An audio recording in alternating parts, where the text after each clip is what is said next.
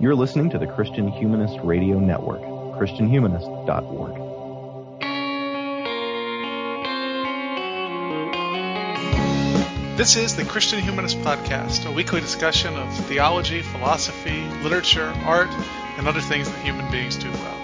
And now your hosts, David Grubbs, Nathan Gilmore, and Michael Fong. So the same says, an elephant never forgets, standing in the concrete gate, swaying inside and insane. They walked over the ocean, their dreams they dreamed awake until the lights grew dim, until the cop cars came. Everybody tells me this is crazy, yes I know it, I'm a man. Welcome all to the Christian Humanist Podcast. I'm going to be your host this week. My name is David Grubbs. I'm in Houston, Texas, and, well, I'm an ordinary host on this show. With me are two guests from other shows on the network, which means, yep, it's crossover week. So, hi, Josh Holtenshofer. How are you, sir? Hey, it is great to be here. I'm so happy to make it onto this show. This has been a three-year long-term plan of mine, is just to eventually get onto, eventually make it onto the mothership show. So great to be here. Welcome aboard the mothership. Well, it's a crossover event, so where are you crossing over from?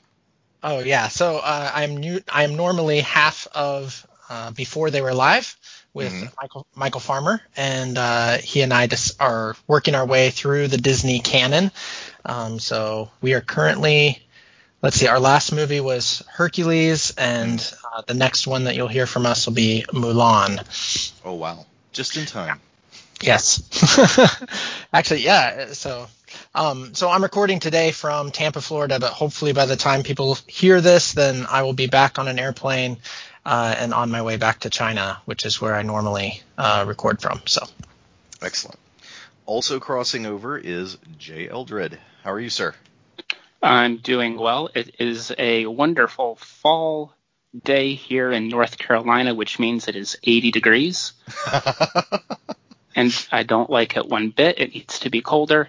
Yeah. But doing fairly well, and I guess I'm crossing over from various other shows on the network. You've probably heard me on Christian Humanist Profiles, on Sectarian Review, and the Christian Feminist Podcast would be the top three that I generally show up on.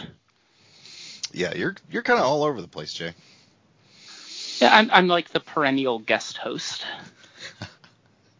Well, it's good. It's good. It's good to have one. I'm thinking of like the classic era of game shows when you kind of saw the same sort of bit actors, that would be on. I remember them from a episode of Murder, She Wrote, and there he is on the show. Is that you, Jay? As long as I'm not the murderer. Just make sure you don't have any black gloves kind of reaching in from off screen. Sorry. Murder, She Wrote tropes, guy. Murder, She Wrote. It is late in the afternoon. I'm tired, and that means I'm getting esoteric. So, our crossover this week is M. Night Shyamalan films, and the one that I very quickly did was his second big film, which was Unbreakable. So I like to start these discussions out with just some biography, your history of the film, your impressions of it. Did you see it when it came out? If not, when did you see it? So let's start with Josh.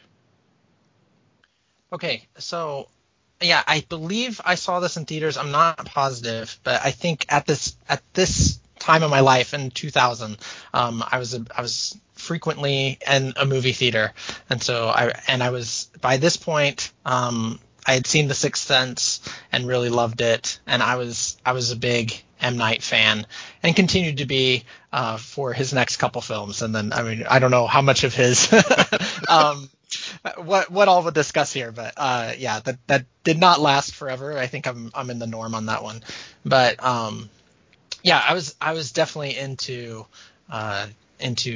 M. Night. I still don't know how to pronounce his name, so I'm just gonna call him M. Night.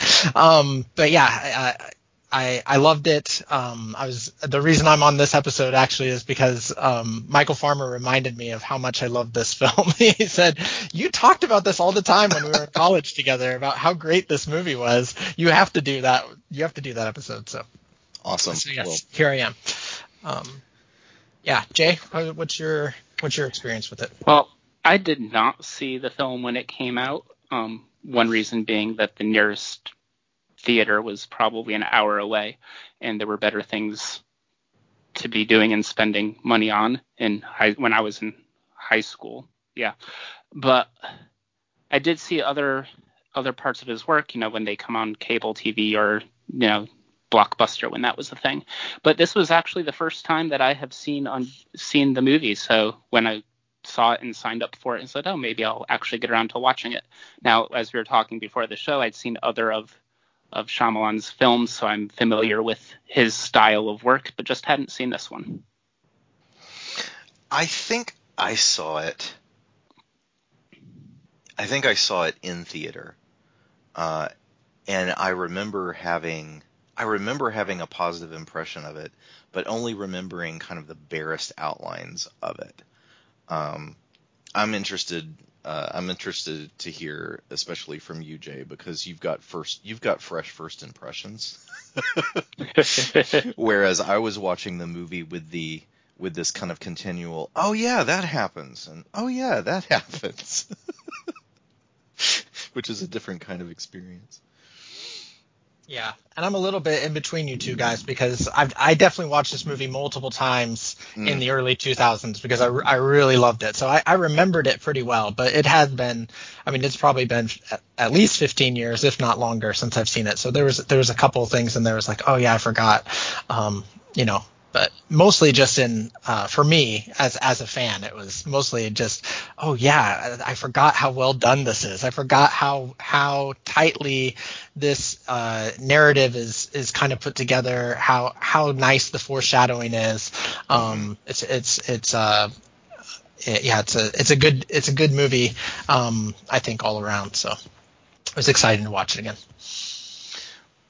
Well, maybe before we get too much further,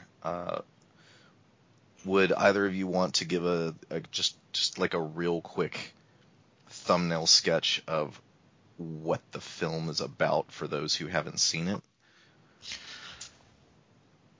Yeah, sure. I don't know why you're listening to us. If you haven't seen this movie, you should go watch it.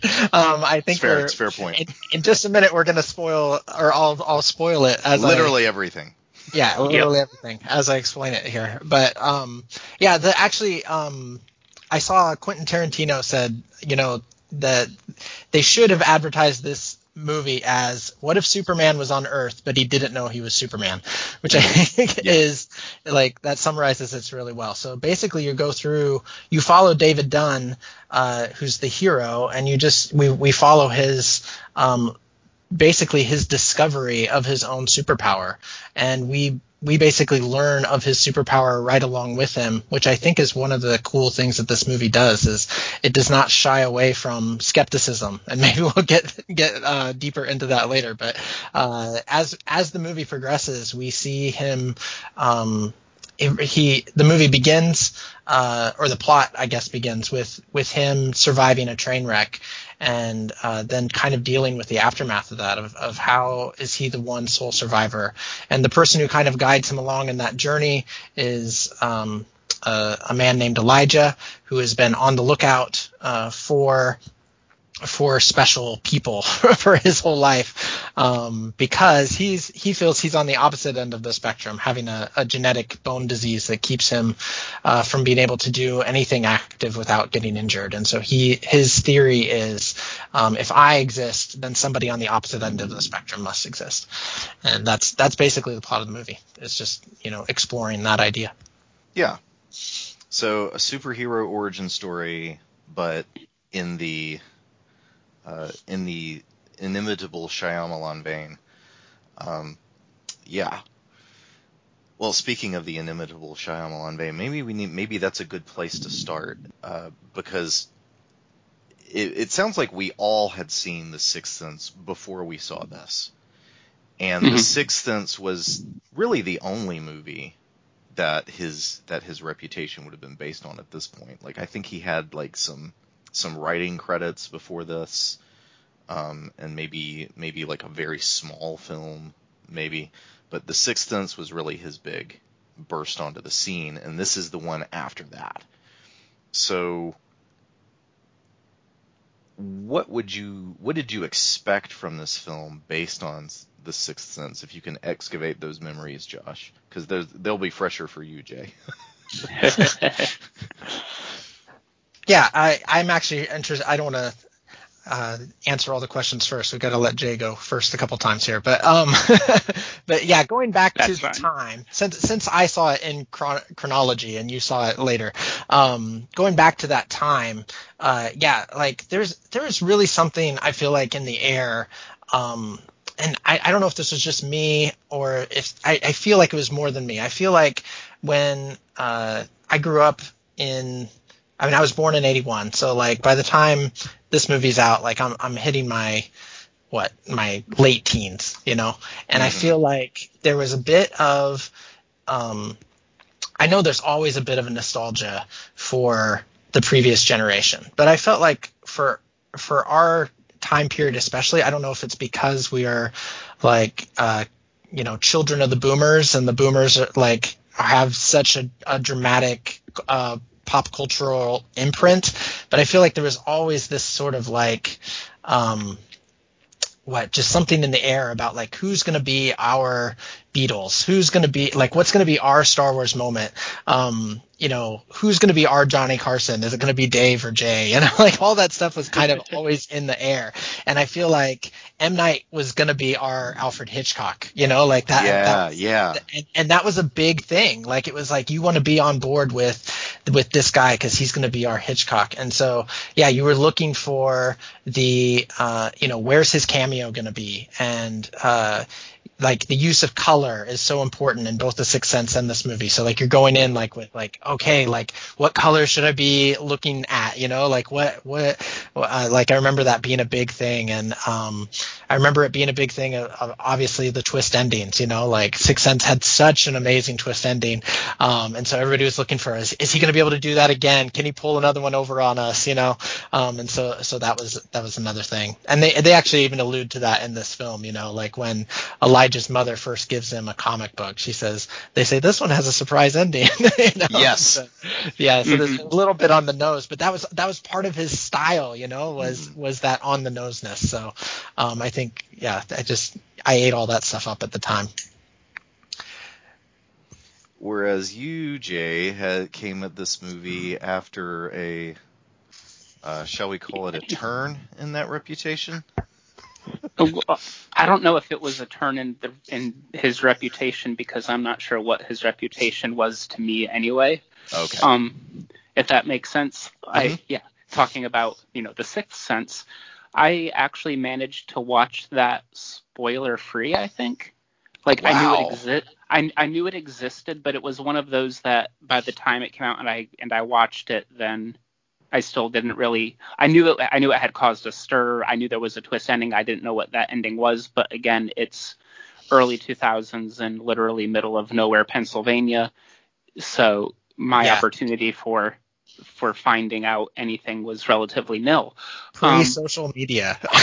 Yes. Pre-social media movie watching was an entirely different experience. And needing to hang up the phone so you can use the internet. But even knowing that it had a twist ending, the twist of The Sixth Sense wasn't much of a twist for me. And I think that part of it is that he somehow is, I don't know how to put this, but he writes movies for people who read books or something. That's not quite sure how I want to say it. But it's like if you've read it, my feeling is if you've read enough, then you'll see where he's going with it. That's kind of where I'm at. And then just as a side note, I married someone who's even better or worse than me, depending on how you want to put that.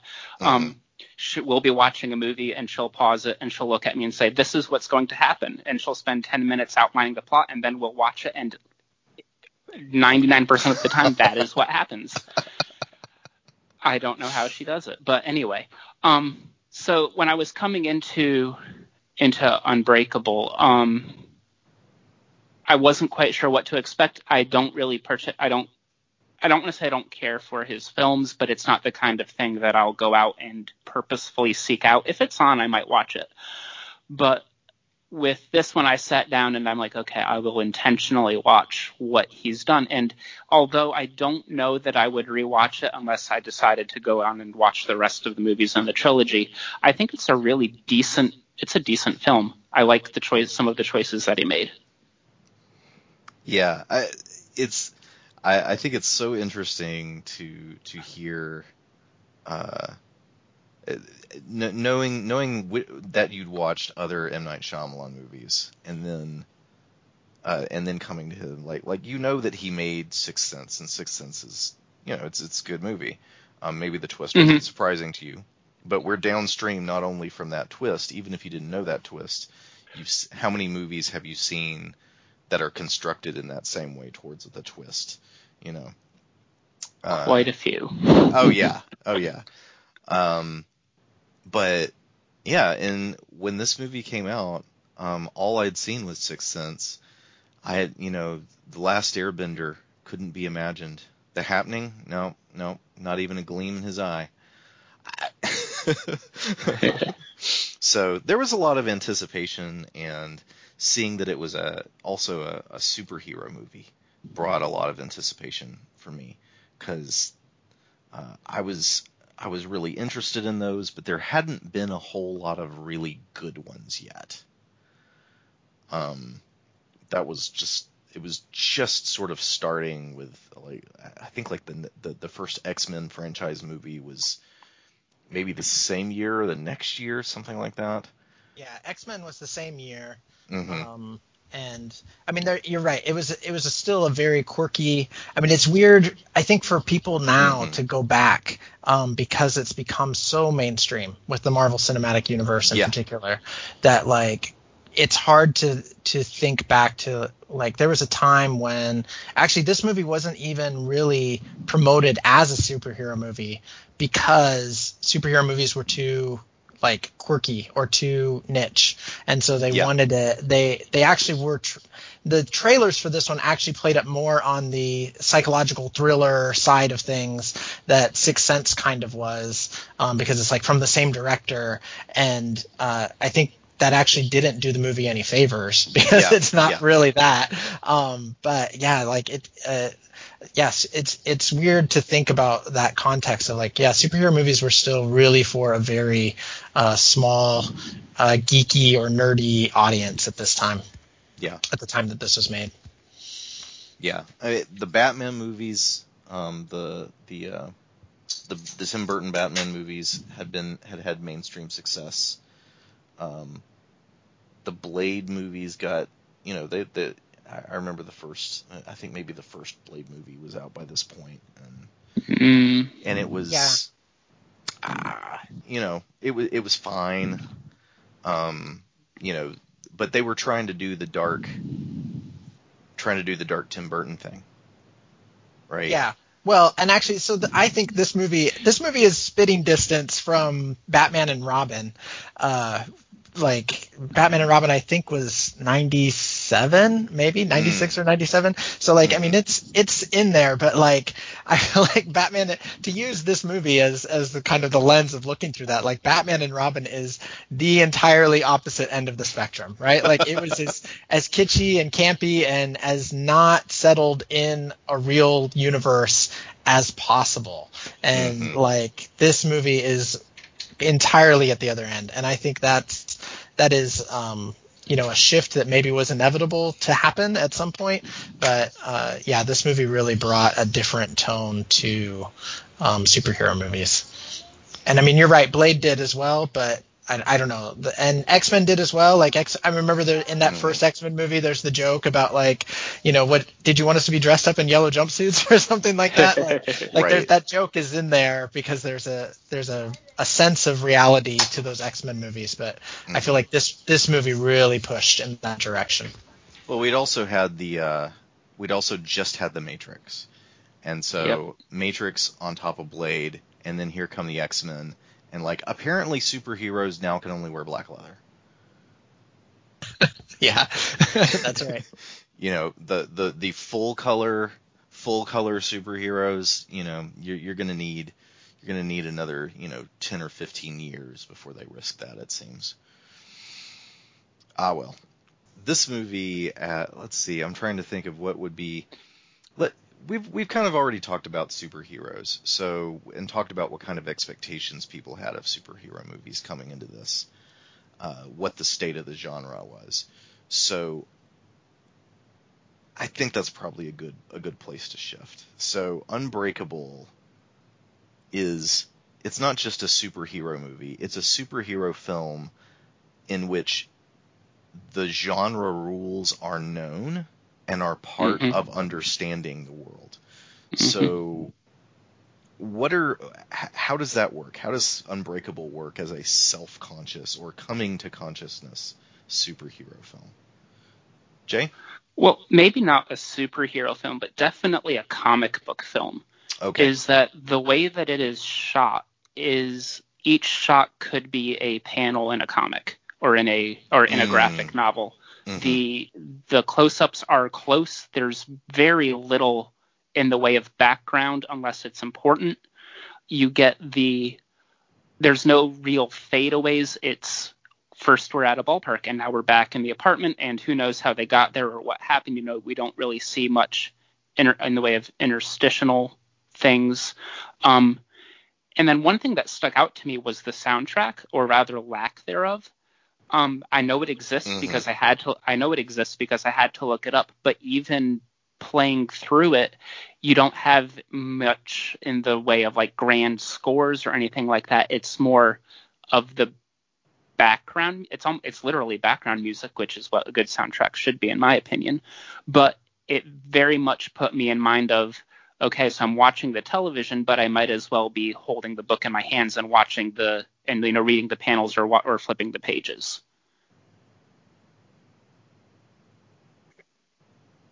Yeah, I love that comment on no interstitials. I actually did not think in those terms.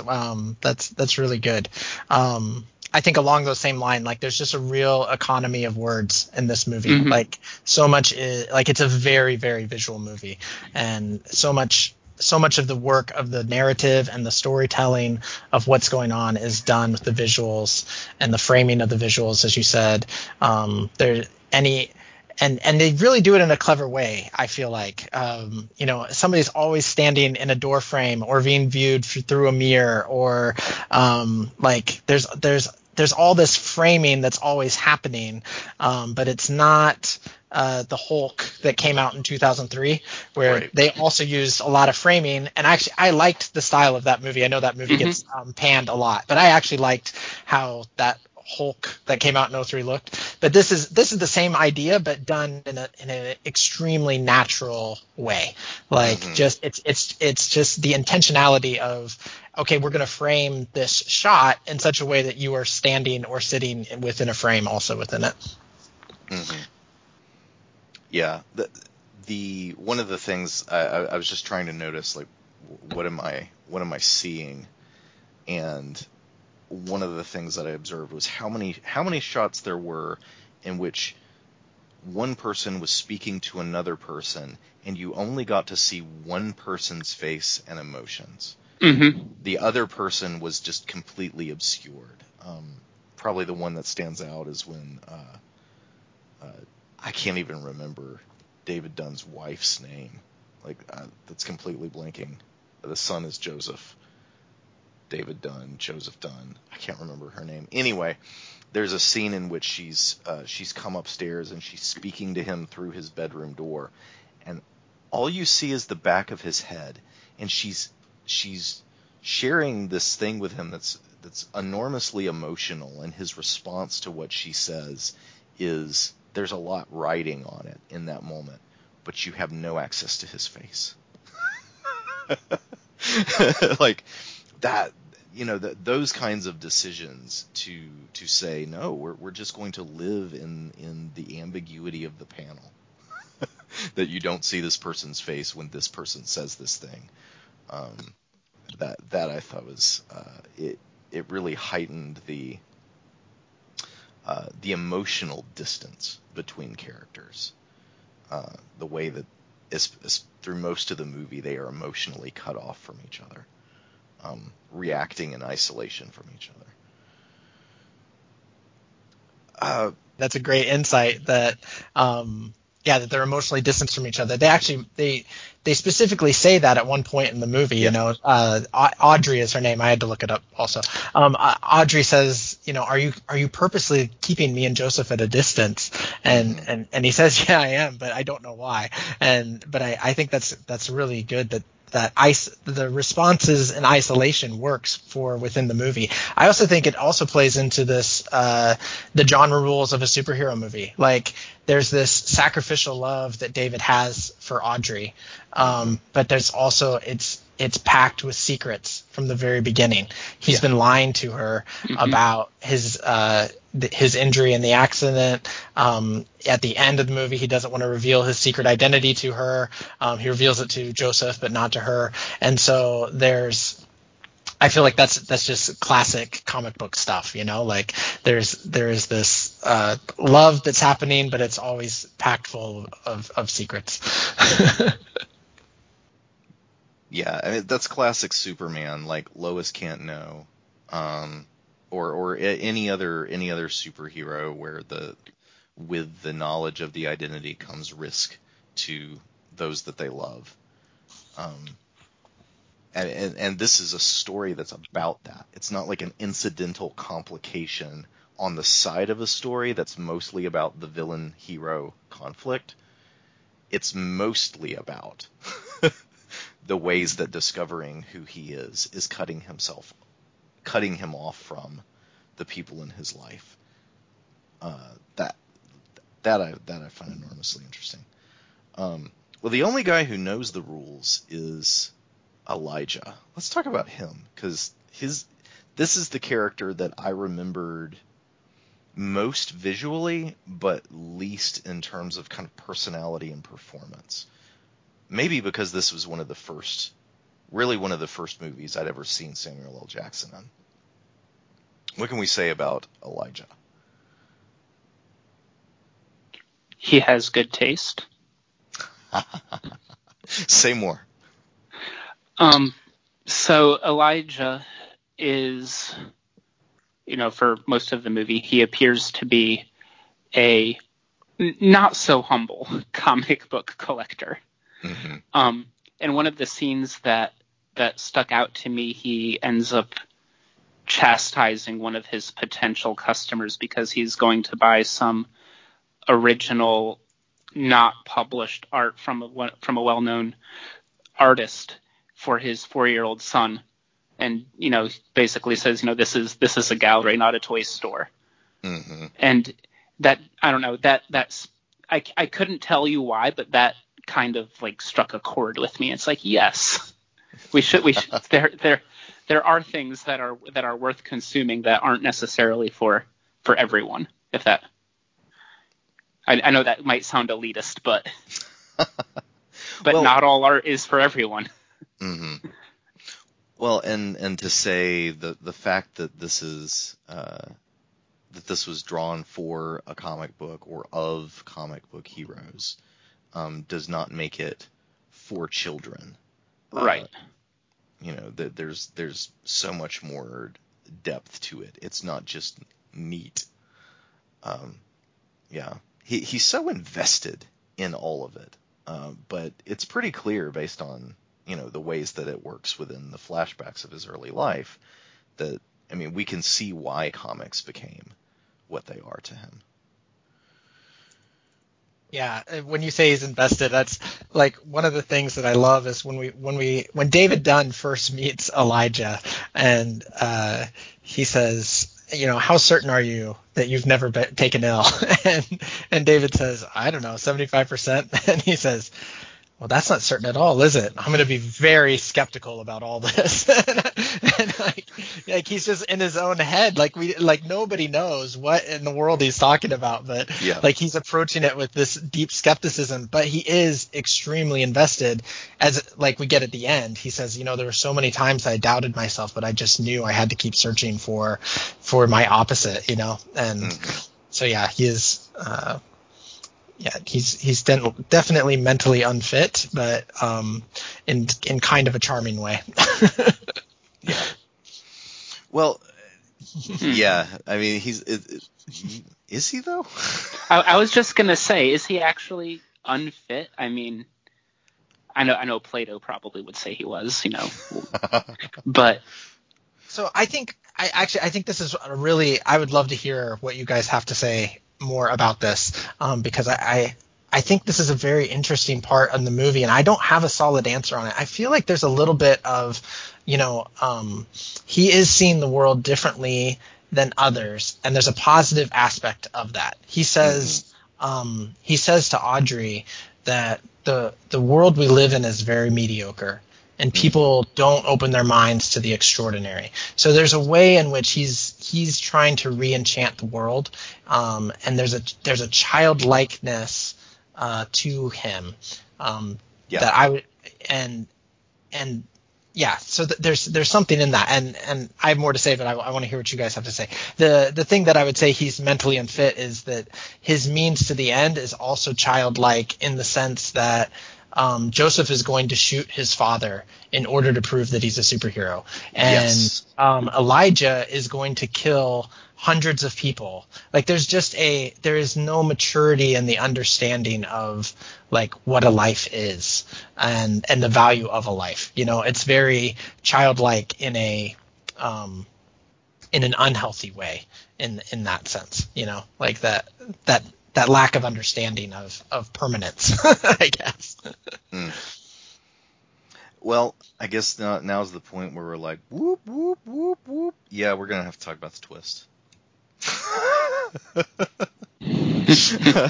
So, yeah, the train wreck, the various disasters that Elijah talks to, tells David Dunn about, that he's been observing disasters over the years, waiting for the sole survivor that indicates there's someone who is the opposite from him, who is not sort of ultimately fragile, but is instead like the title, Unbreakable. Except the twist at the end is that he's been creating all of these disasters in order to find this person who turns out to be David Dunn, the Bruce Willis character. So even as he has been befriending him, even as he has been, I think too, this came out the year after The Matrix. Like, I know it was in production while The Matrix was in production. There's no way that M. Night Shyamalan had known that plot of that film. But here we have another larger-than-life African-American man initiating our hero into the rules of a world that he does not understand, one in which he will have powers he does not imagine.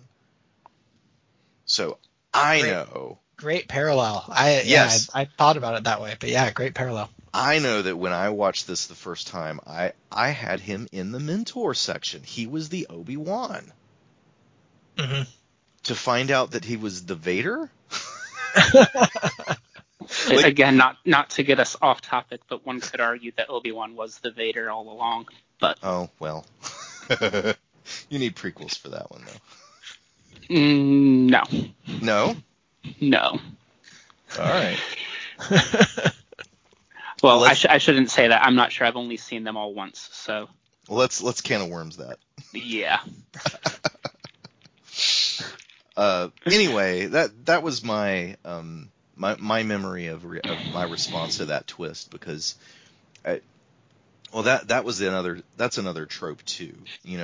The guy that knows the rules and our hero doesn't know the rules is being introduced into the world, and then the guy who knows the rules sits down and like lays it all out for him. right? We know those tropes. Almost every franchise that's got any kind of magic or wonder to it in a more or less real world environment has the rules mentor. And yeah, so Shyamalan is using that trope to conceal his criminal mastermind, his arch nemesis character. Even as he's telling us exactly who he is by giving him an exaggeratedly large head, by giving him large eyes that shows that he has a penetrating vision that nonetheless skews the world, and so forth. Well, even in his own words, he says that David Dunn is his exact opposite. And so if he's an exact opposite and Dunn is supposed to be our hero, yeah, well, there you go. Yeah. It's there the whole time. And so, yeah, I'm not surprised that, that people would see it coming or whatever. I think in some ways it doesn't matter if you see it coming or not, but it is fun to be surprised. And I don't mind that I kind of have a naive viewing of a lot of things, because I do get that little pleasure of like, oh, that's what they were doing.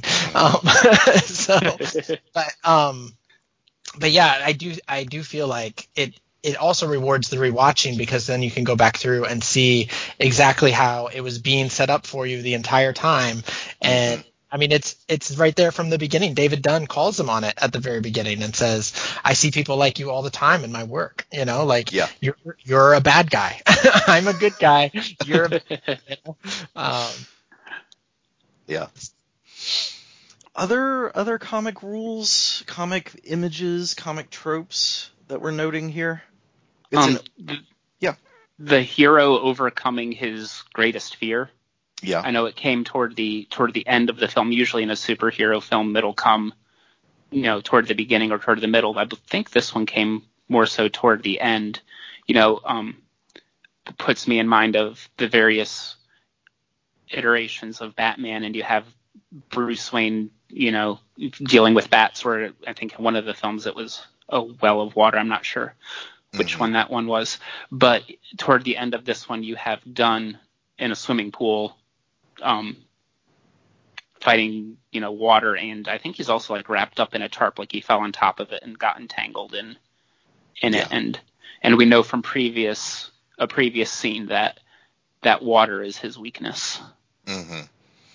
Yeah, that scene actually kind of triggers some panic in me. Being both enclosed and submerged,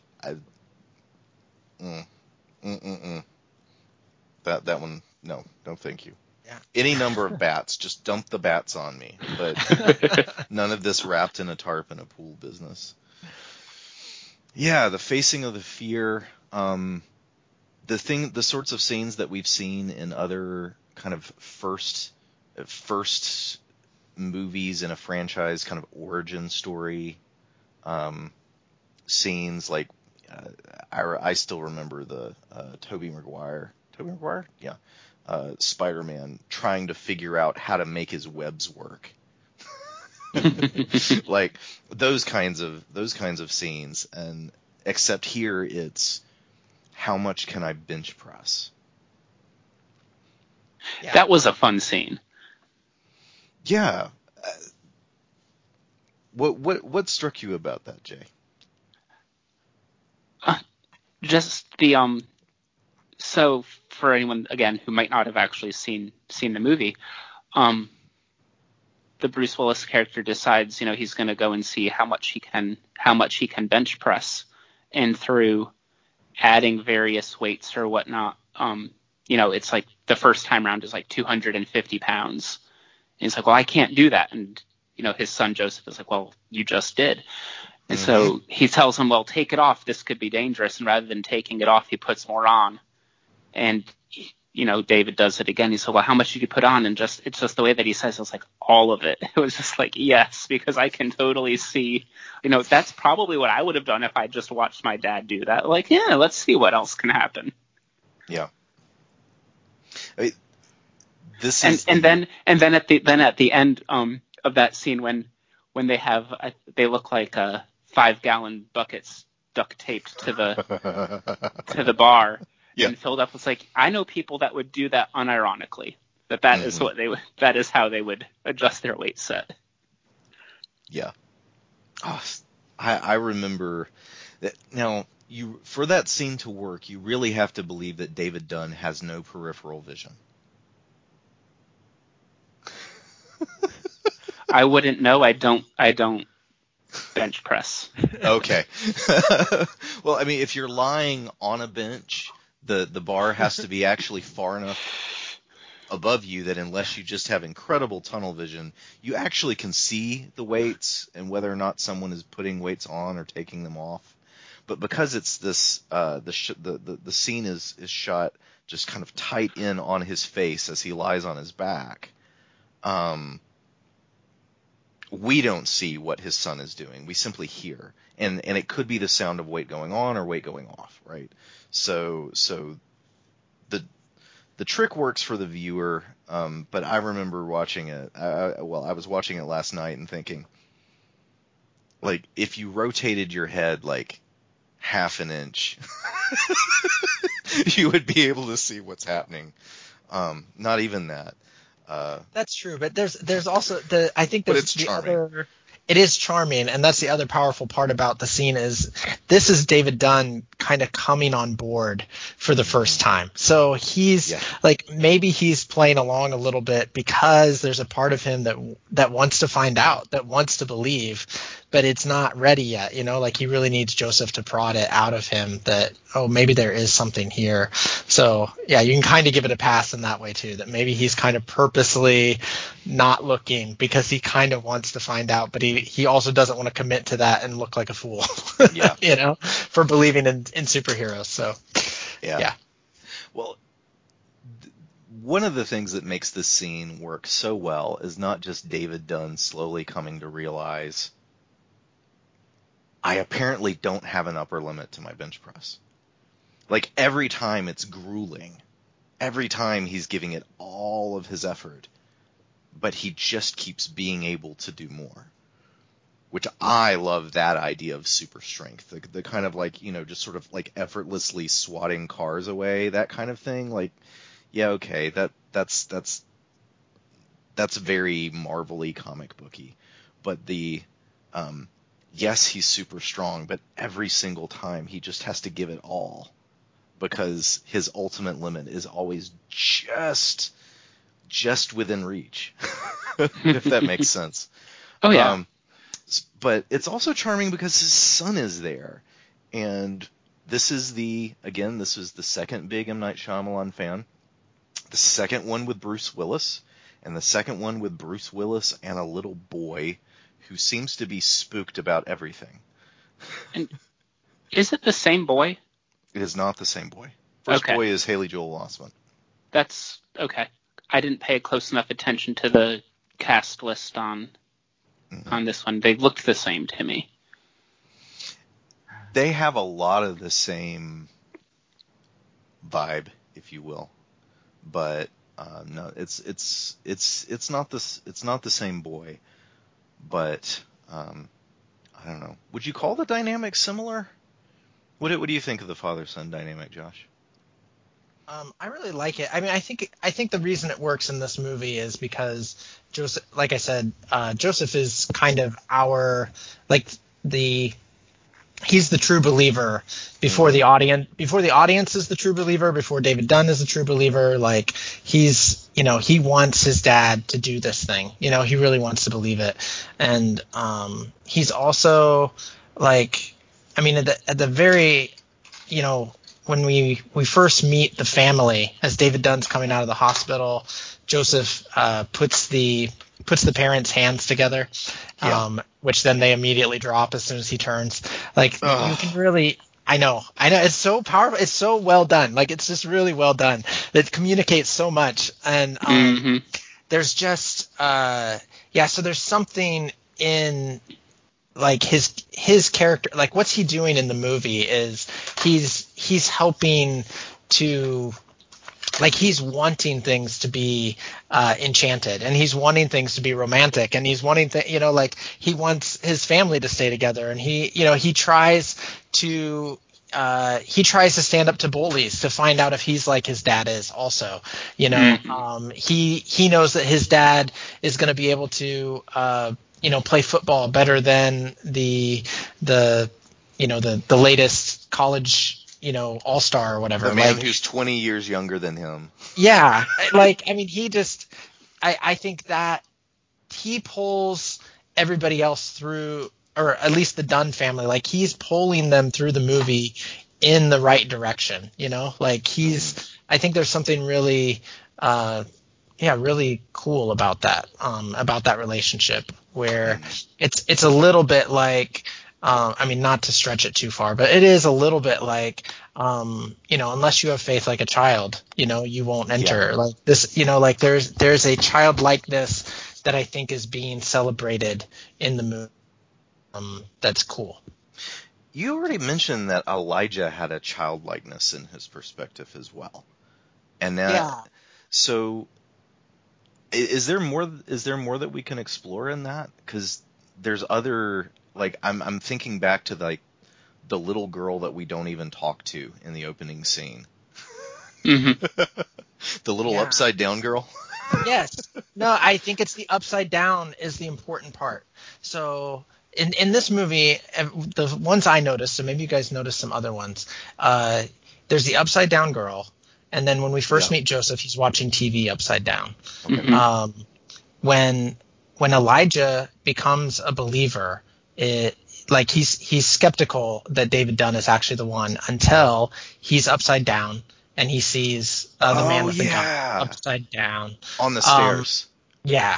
The scene that we were just talking about, the bench lifting scene, Joseph's head comes in from the top of the screen, so we're viewing it upside down when he says all of it.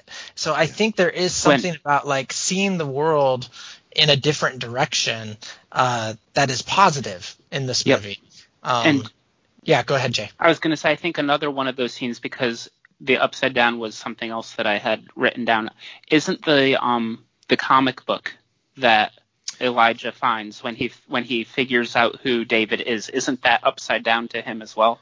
I believe that's right. Yeah, when he's catatonic in the shop. Right. Yes, it's upside down, and then he rotates it. But I think did the same thing happen when he got his first comic book? Right. When he gets his first comic, it's also upside down. I think that's another kids seeing things upside down. There's I don't know. There's maybe more to unpack there, but I do think that there's something being communicated to us about like this look at the world slightly skewed. Not it's not a different world. It's not it's the same world. It's just it's slightly different. And I think there is a positive side to that that's being presented in this movie, as well as obviously a negative side because it is connected to the villain. And I haven't quite worked that out. Like where does that childlikeness turn into a negative feature? But maybe you guys have something to illuminate that. Yeah. I'm thinking of the ways that my children consistently, my daughter in particular, consistently overestimates my capacities. Well, Daddy can accomplish this. Daddy could pick that up. And I'm like, no, Daddy would throw Daddy's back out. Daddy doesn't know how to fix that. Daddy is not a certified electrician. Yeah, no, and that is a wonderful part about kids, though, is their idea of where the limits are is completely different, and that's good. That's valuable. From my own fatherhood, like one of my joys of being a dad is to see things through my kids' eyes, because they just see things so differently than I would. And or they remind me of how I used to see things, and it's just it's one of the best parts about being a dad. An artist that I really like is Sister Karita Kent, and that was one of her like how to be a good artist is like go borrow a kid, like go hang out with a kid for a while, see the world the way that they're seeing it. It like opens up your understanding of the way things can be. Well, we are getting pretty close to an hour. I don't want to go too far over that, but I feel like there's a lot of things that we haven't touched. So just maybe lightning round. What are some, Shyamalan visual language things we want to bring out? Other standout performances we haven't spoken to as of yet. And one thing that I'm interested in is, do we think that Unbreakable had any influence on the genre?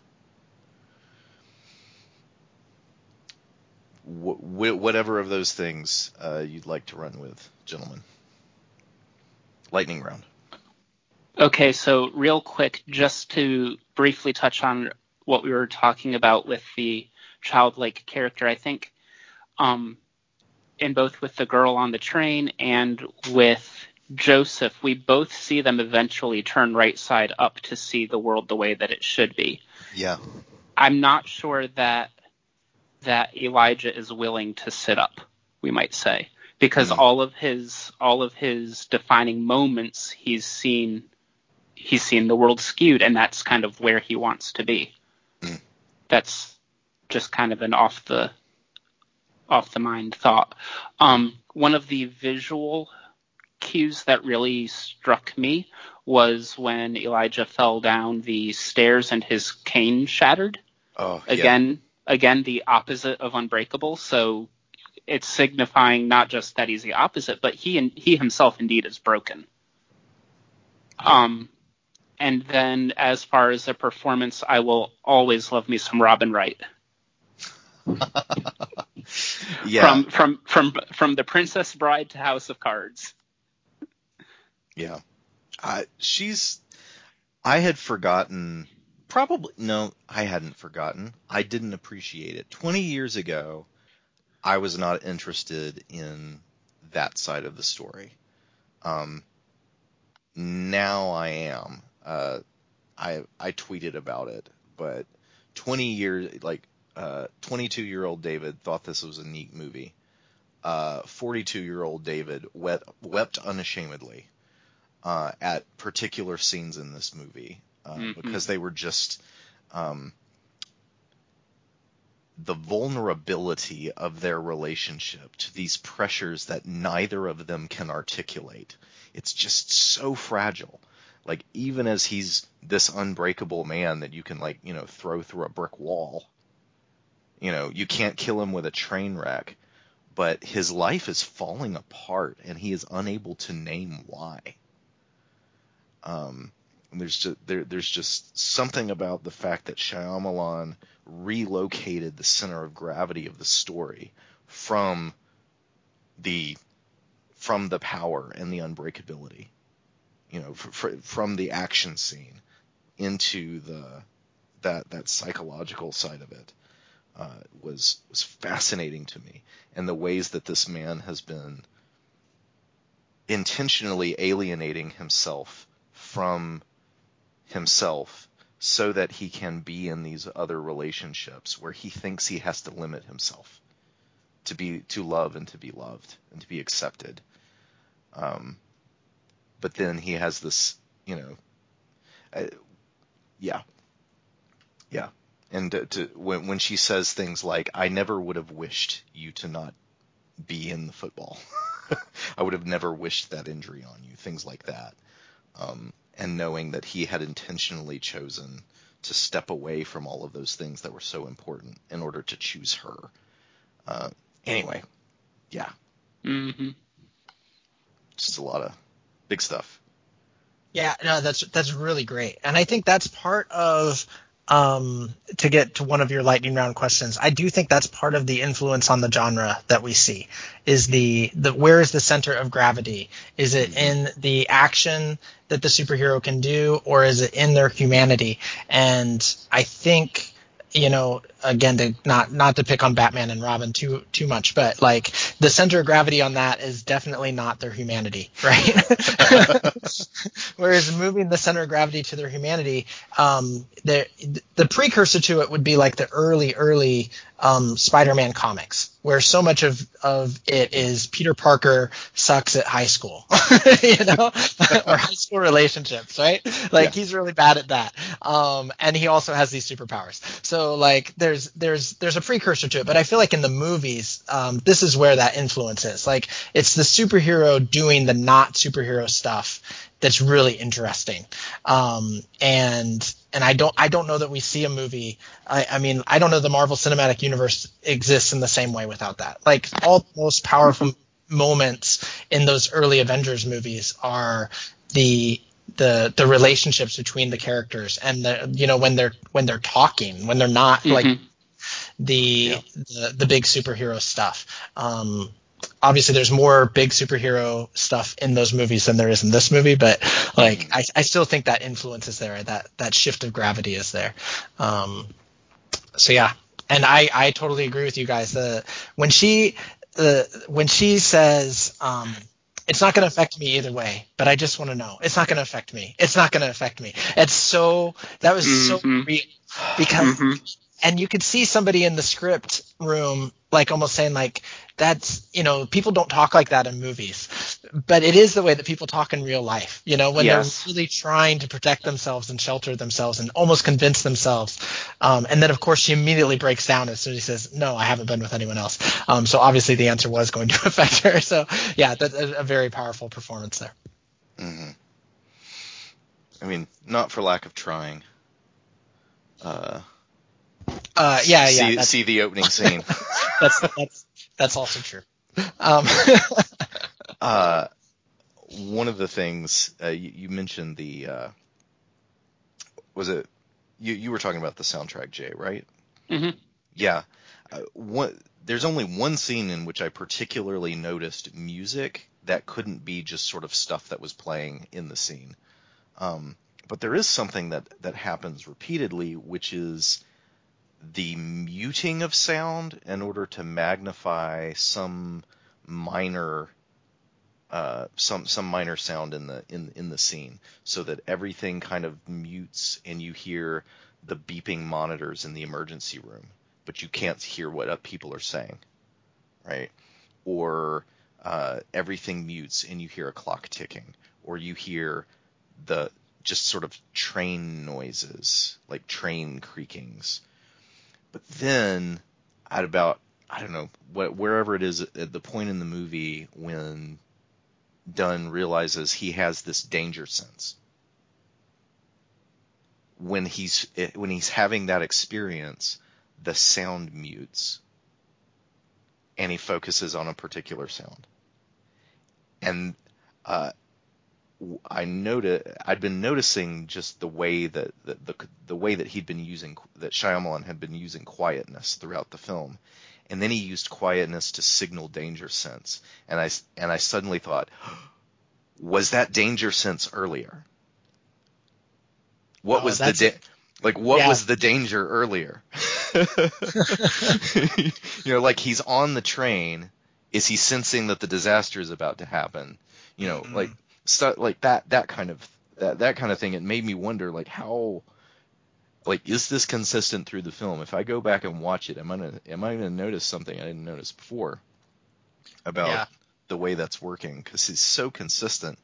I mean, things like when he first detects one of the scenes where he detects a danger at the football arena.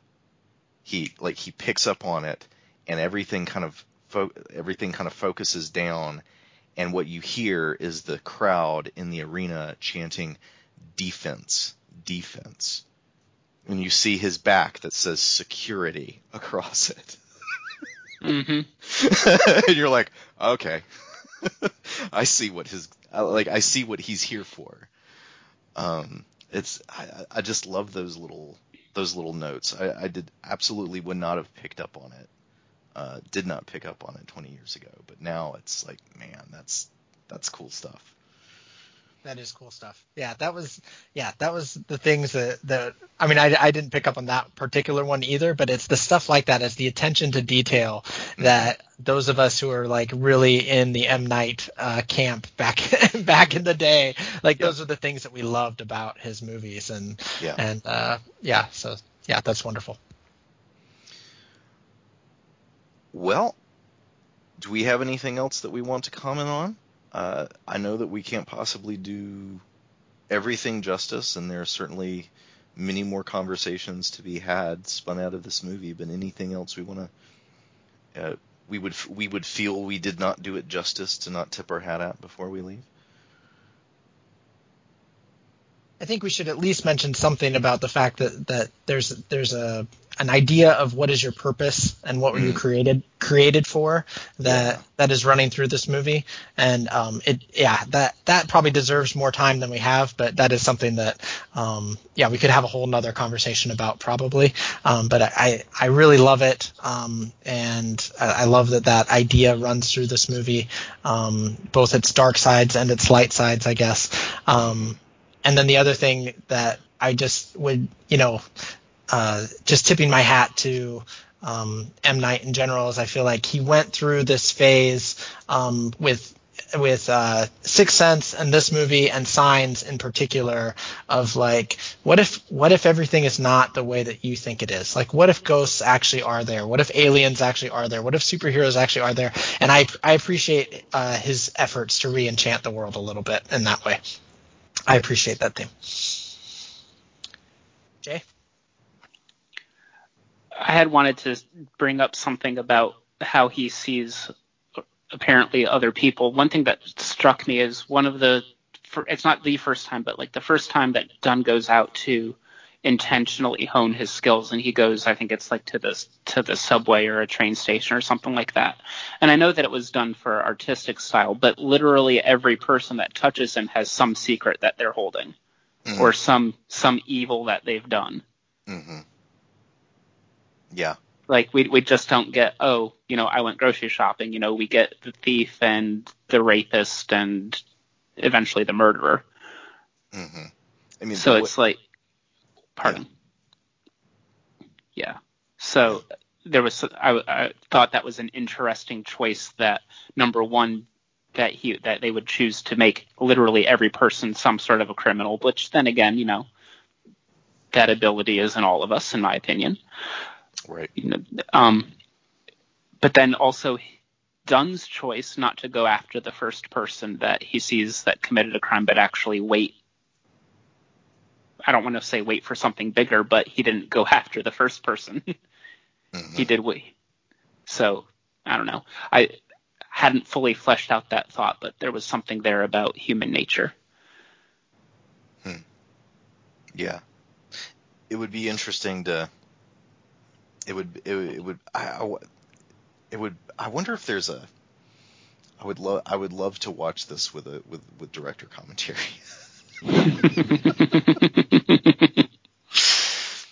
Because I feel like he's so thoughtful about so much of the things that we have observed in the film that I can't imagine that he doesn't have thoughts about about every single bit. Yeah, say what you will about his work, but everything is intentional. Yeah. Well, one thing that I would like to say before we go is that the final fight isn't really one. He jumps on the guy's back and choke holds him until he goes down. Like that. That's it. That's the fight. But the only power that he needs in order to overcome in that moment is the ability to get run into walls and keep holding on. All he has to do is be really, really strong and really, really durable. And I don't know. There was something, for some reason, that scene to me. That's the scene. That's the first scene I remember with music. I don't know that it's the only scene with music, and I'm sure there were scenes with music before that, but that's the first one where I really noticed the music playing almost kind of plaintive, romantic. It's not action scene music, right? It's not like thumping, heart pumping music. It's like emotional swelling music, and all he's doing is just hanging on to this guy getting run into stuff. And yeah, you just kind of have to watch it. It really affected me, and I wasn't really sure what to name, why how to express why I was feeling affected. But there was just something about him hanging on and getting run into stuff and not letting go that was really I don't know, really effective. Yeah. There's several points in this movie where the camera just does not turn away at the way you would expect it to. And so, I mean, in most fight scenes, like there's more cuts than there are punches, you know, like, and whereas in this scene, you just watch the whole, you know, brutal action right down to the end. And it's not the only moment in the movie where he uses that effectively. There's that long camera shot. So, but I do think there's something about that, like not being able to turn away, that goes along with that, like hanging on, that does make that scene effective. And I haven't seen the other two films in the trilogy, so I'm not sure how their relationship goes on. But at least by the end of the film, you see him doing the same thing in his marriage. Yeah. Yeah. So good. All right. Well. Yeah, that's a great insight, Jay. Yeah, thank you for mentioning that. That's exactly right. Yeah. Yeah. So good. That when the son comes in and they're eating breakfast and they're talking and they're having fun and they're friends, and it's just so beautiful. Yeah, his face is so like, what happened?